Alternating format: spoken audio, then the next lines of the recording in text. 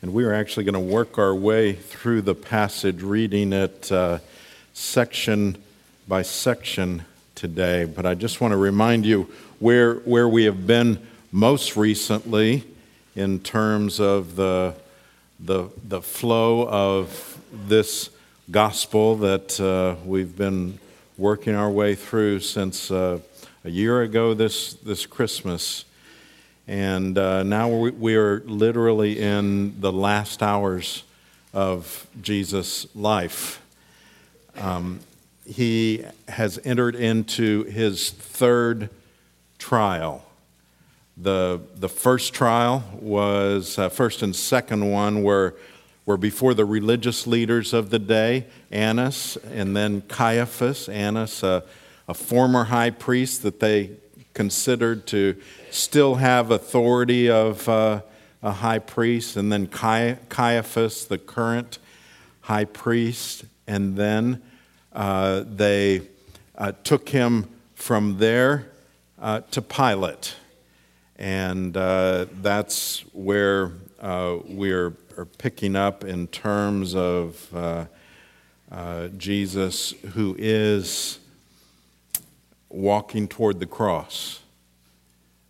His choice, his and his Father's plan for our redemption.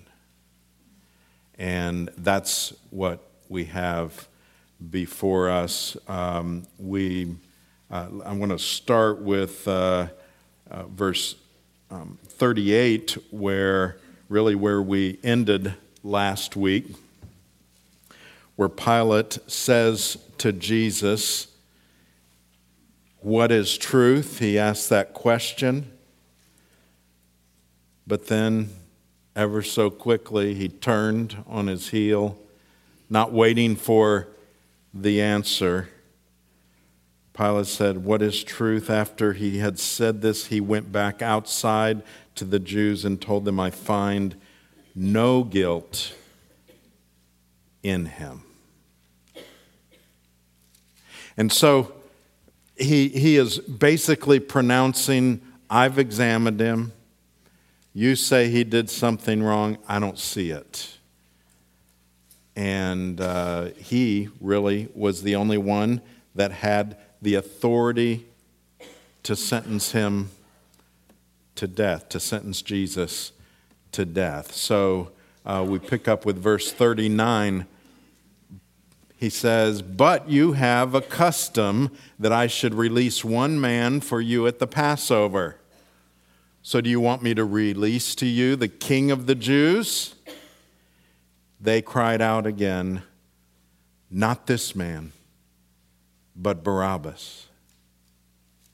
Now Barabbas was a robber.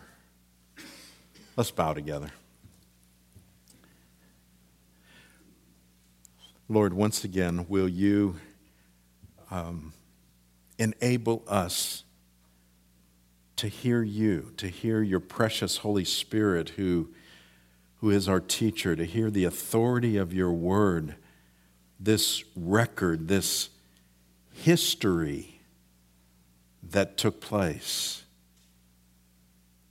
But Lord, we don't just want more information. We don't just need more information. We need to know you better. And so, for that, we ask of you. Not because we deserve it, but in the name of the Lord Jesus, who deserves everything. Amen. So, what was this about? If you remember last week how reluctant Pilate was to even take the case, basically. He realized he was on maybe in a no-win situation here, and he had kind of a checkered, from Rome's perspective, a checkered success in terms of dealing with the Jews. And so he didn't need to get involved in this from his perspective. He tried to put it off, and then they said, look, we don't have the authority to sentence him to death. And then he saw their game. For them, a game. We can't do that. Only you can. Okay, then I will meet with him. So he is trying, and we'll see all of his attempts, or some, at least many of them.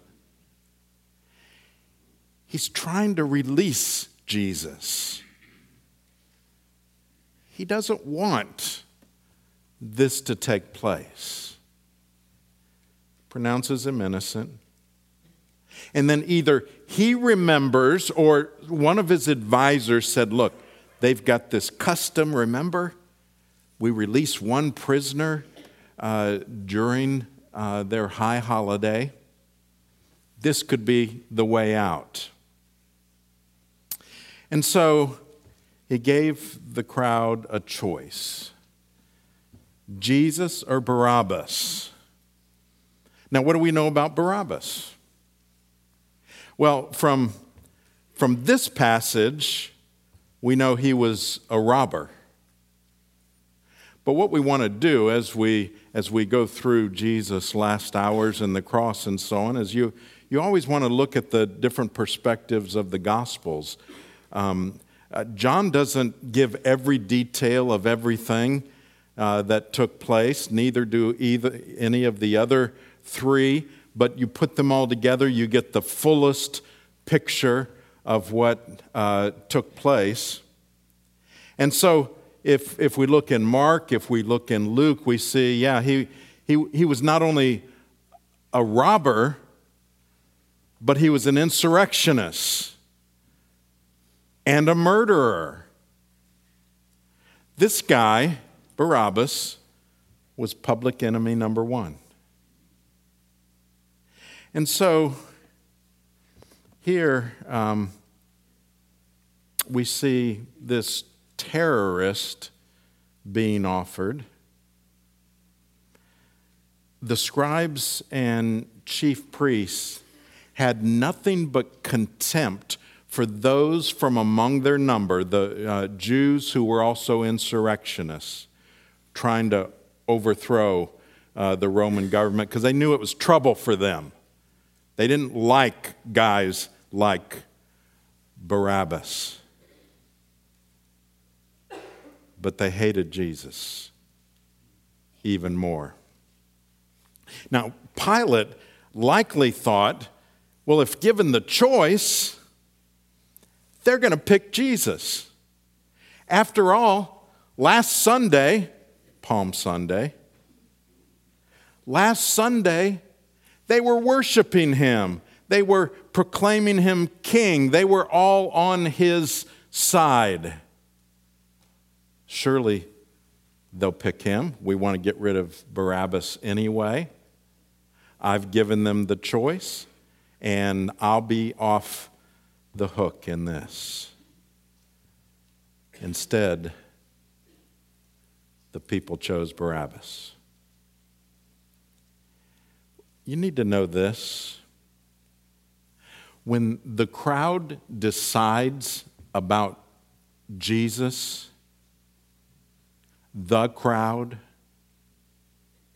any crowd, it's going to crucify him. That's what will take place. And that was the case here. Don't let the crowd decide for you.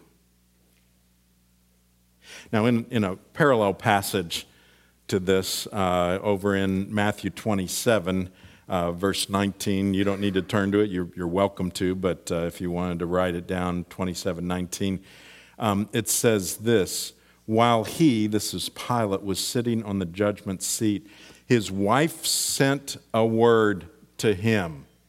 Now that's when you perk up, right? You're in the middle of something big, and you know somebody walks in and says, "This is from your wife." Okay? So he did. He gets the message, and this is what she says. have nothing to do with that righteous man, for I have suffered much because of him in a dream. So here, God actually is speaking to Pilate through his wife and affirming that which Pilate had already decided by examination, that he's righteous, I don't need to be doing this, and so on, which, if anything, it further confirmed for him his innocence, but also further dug him into the hole that he was digging for himself in terms of how to deal with it. So we see Pilate trying a second time to release Jesus. Chapter 19, verse 1, it says, "Then Pilate took Jesus and flogged him, and the soldiers twisted together a crown of thorns and put it on his head and arrayed him in a purple robe. They came up to him saying, 'Hail, King of the Jews!' struck him with their hands. Pilate went out again and said to them, 'See, I'm bringing him out to you that you may know that I find no guilt in him.' So Jesus came out wearing the crown of thorns and the purple robe. Pilate said to them, 'Behold the man.'" So Pilate had him flogged, had him whipped, scourged, and for the Romans there were different levels of scourging, of whipping. There was the one level which was bad enough, but it was, I guess we could say, the lightest level that you would give to somebody who did a misdemeanor, for instance. And most feel like that was the first scourging that he gave to Jesus. That was the one level. Then there was a more severe level, and then there was a third level that was preserved for those who were sentenced to death. That was a whole different whip that they used, one that would have pieces of metal and bone in it that would literally lay open the prisoner. They did that, and they would scourge them to the point where literally they were half dead already, for the purpose of speeding up the execution. And that would have been the second scourging that Jesus experienced. He brought him out after the first scourging and basically said, look what we've done to him already. Isn't that enough?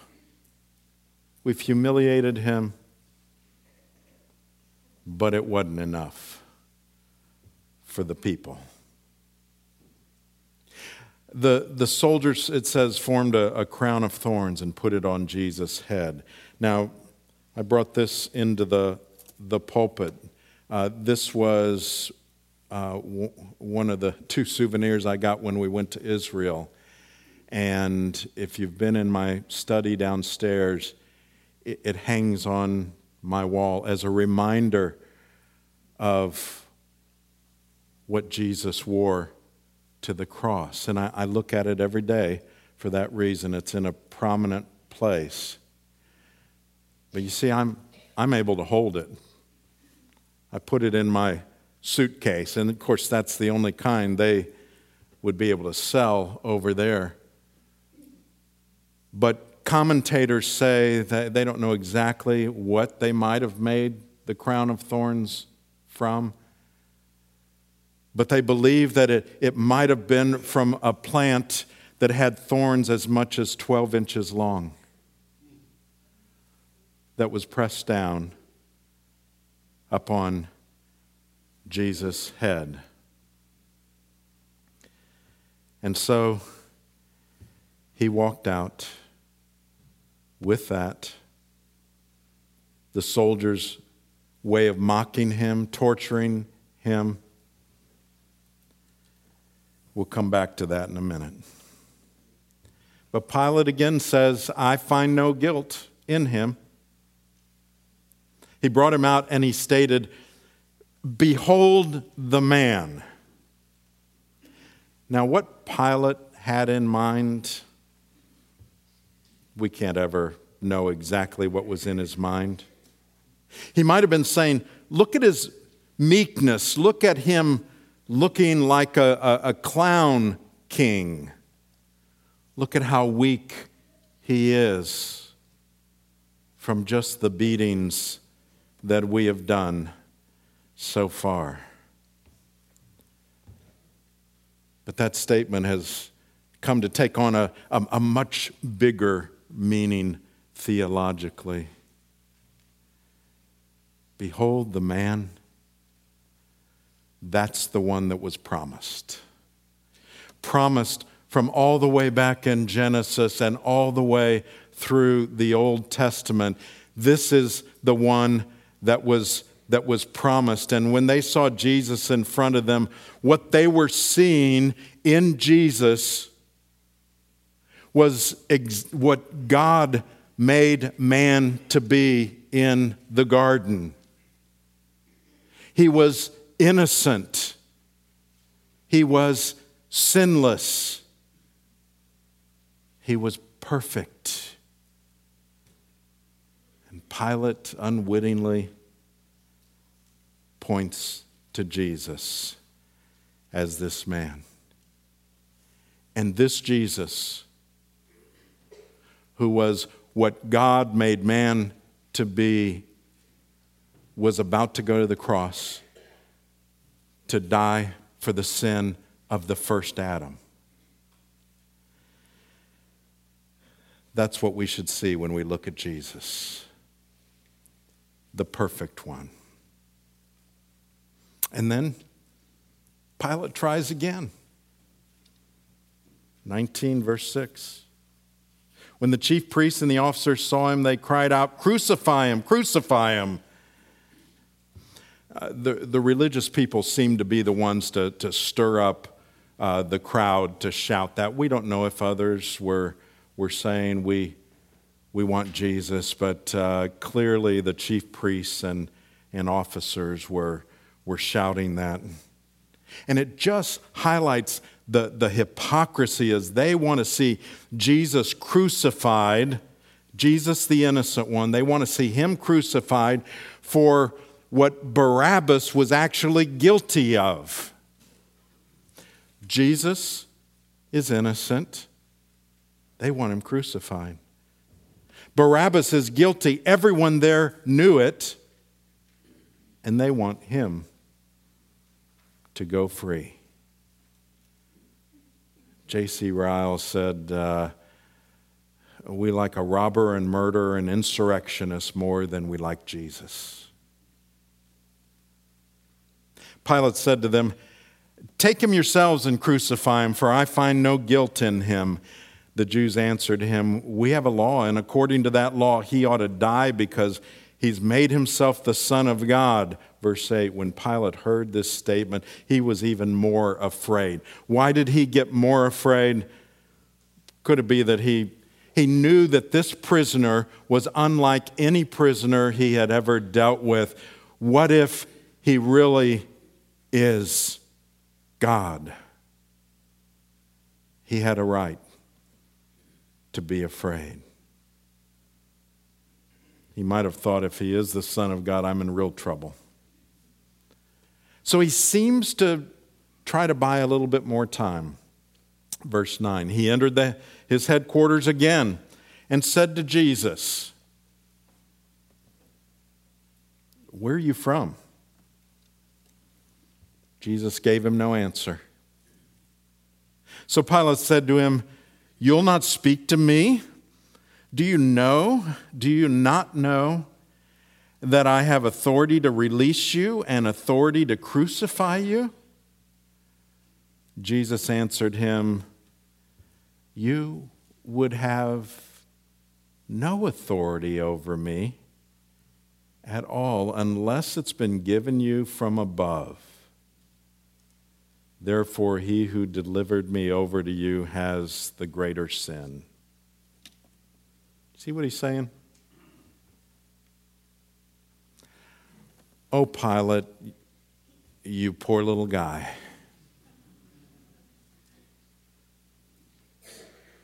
You don't get it, do you?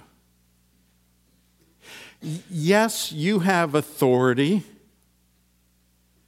but the only reason you have authority is that God has given you that authority. This is a plan that was put into effect before the foundation of the world. You've been given a role in the history of redemption, and you're playing out that role. Jesus was in control. Pilate, you're like clay in my Father's hands. Don't you get it? And then Pilate gives in. Verse 12. From then on, Pilate sought to release him. Seems like he'd been seeking to release him, but here it is again. But the Jews cried out, "If you release this man, you're not Caesar's friend. Everyone who makes himself a king opposes Caesar." So when Pilate heard these words, he brought Jesus out, sat down on the judgment seat at the place called the stone pavement, and in Aramaic, Gabbatha. Now it was the day of preparation of the Passover. It was about the 6th hour. That'd be around noon. He said to the Jews, "Behold your king." So it goes from behold the man to behold your king. Look at this. This is your king. They cried out, away with him, crucify him." Pilate said to them, "Shall I crucify your king?" The chief priests answered, "We have no king but Caesar." Isn't that amazing? The chief priest, how loyal he was to Rome at this point. So he delivered him over to them to be crucified. Now, as we approach the Lord's table, I want to give you 4 things to focus on from this passage.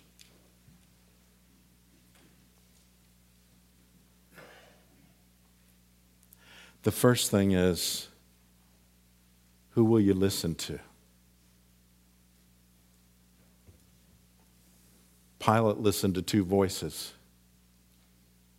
He listened to his conscience that said, he's innocent.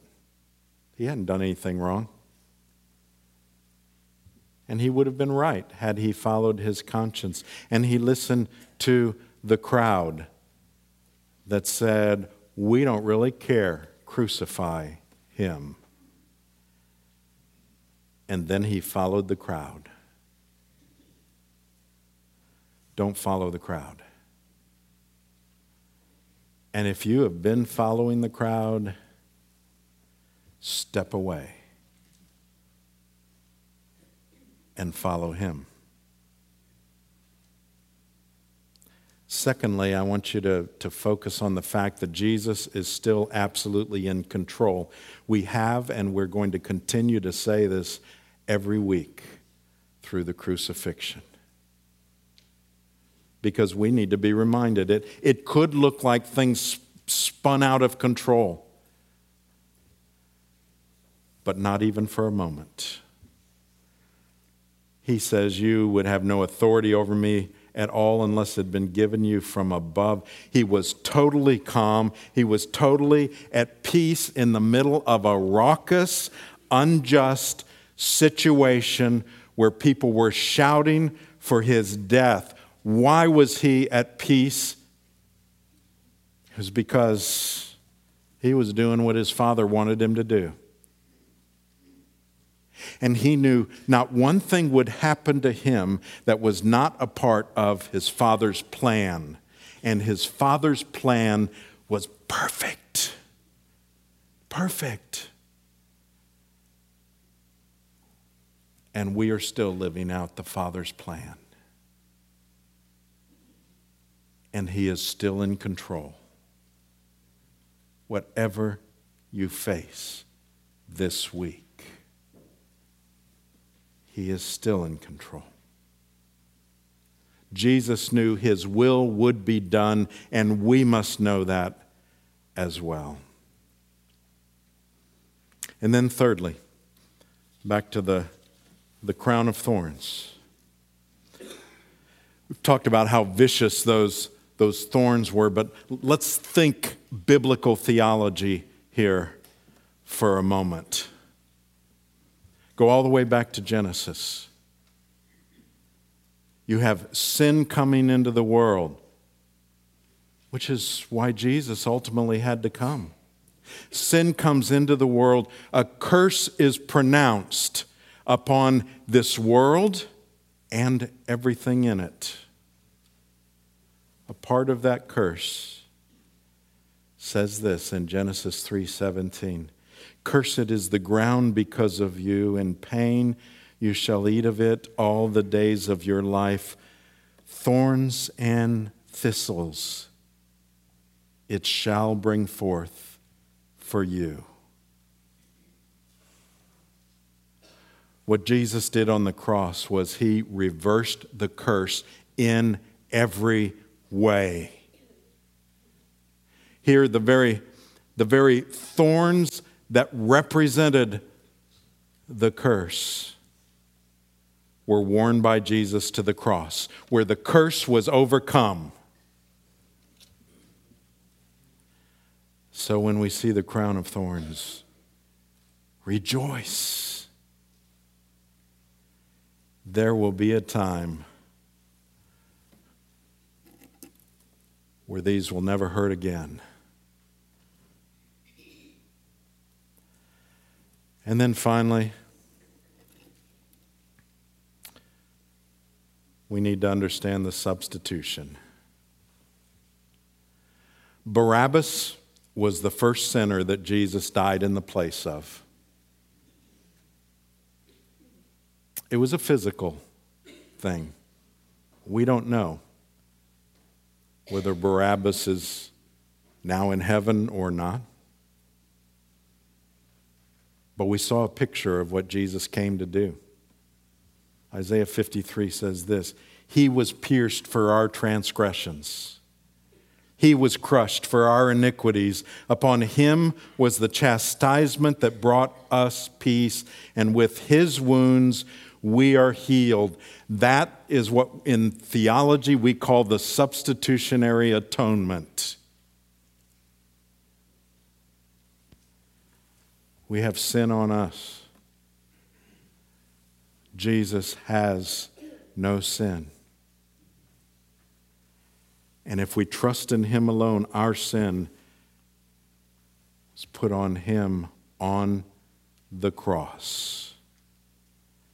And there's another way. Substitution. His righteousness is put on us. Amazing. And so, I want you to think about what we have in common even with Barabbas. We were or are in rebellion. The essence of sin is rebellion against God. We can't save ourselves. Barabbas couldn't save himself. We deserve to die. We've even been sentenced to death, for the wages of sin is death. And then Jesus dies in our place. Barabbas is a picture for us. After this, he went free as if he had never broken the law. And that's us. All we, like sheep, have gone astray. We have turned every one to his own way, and the Lord has laid on him the iniquity of us all. If we are trusting in Christ alone for our salvation, then because of what he did, what he finished on the cross, we are as free as if we had never sinned. And that's what we celebrate here. Let's pray together.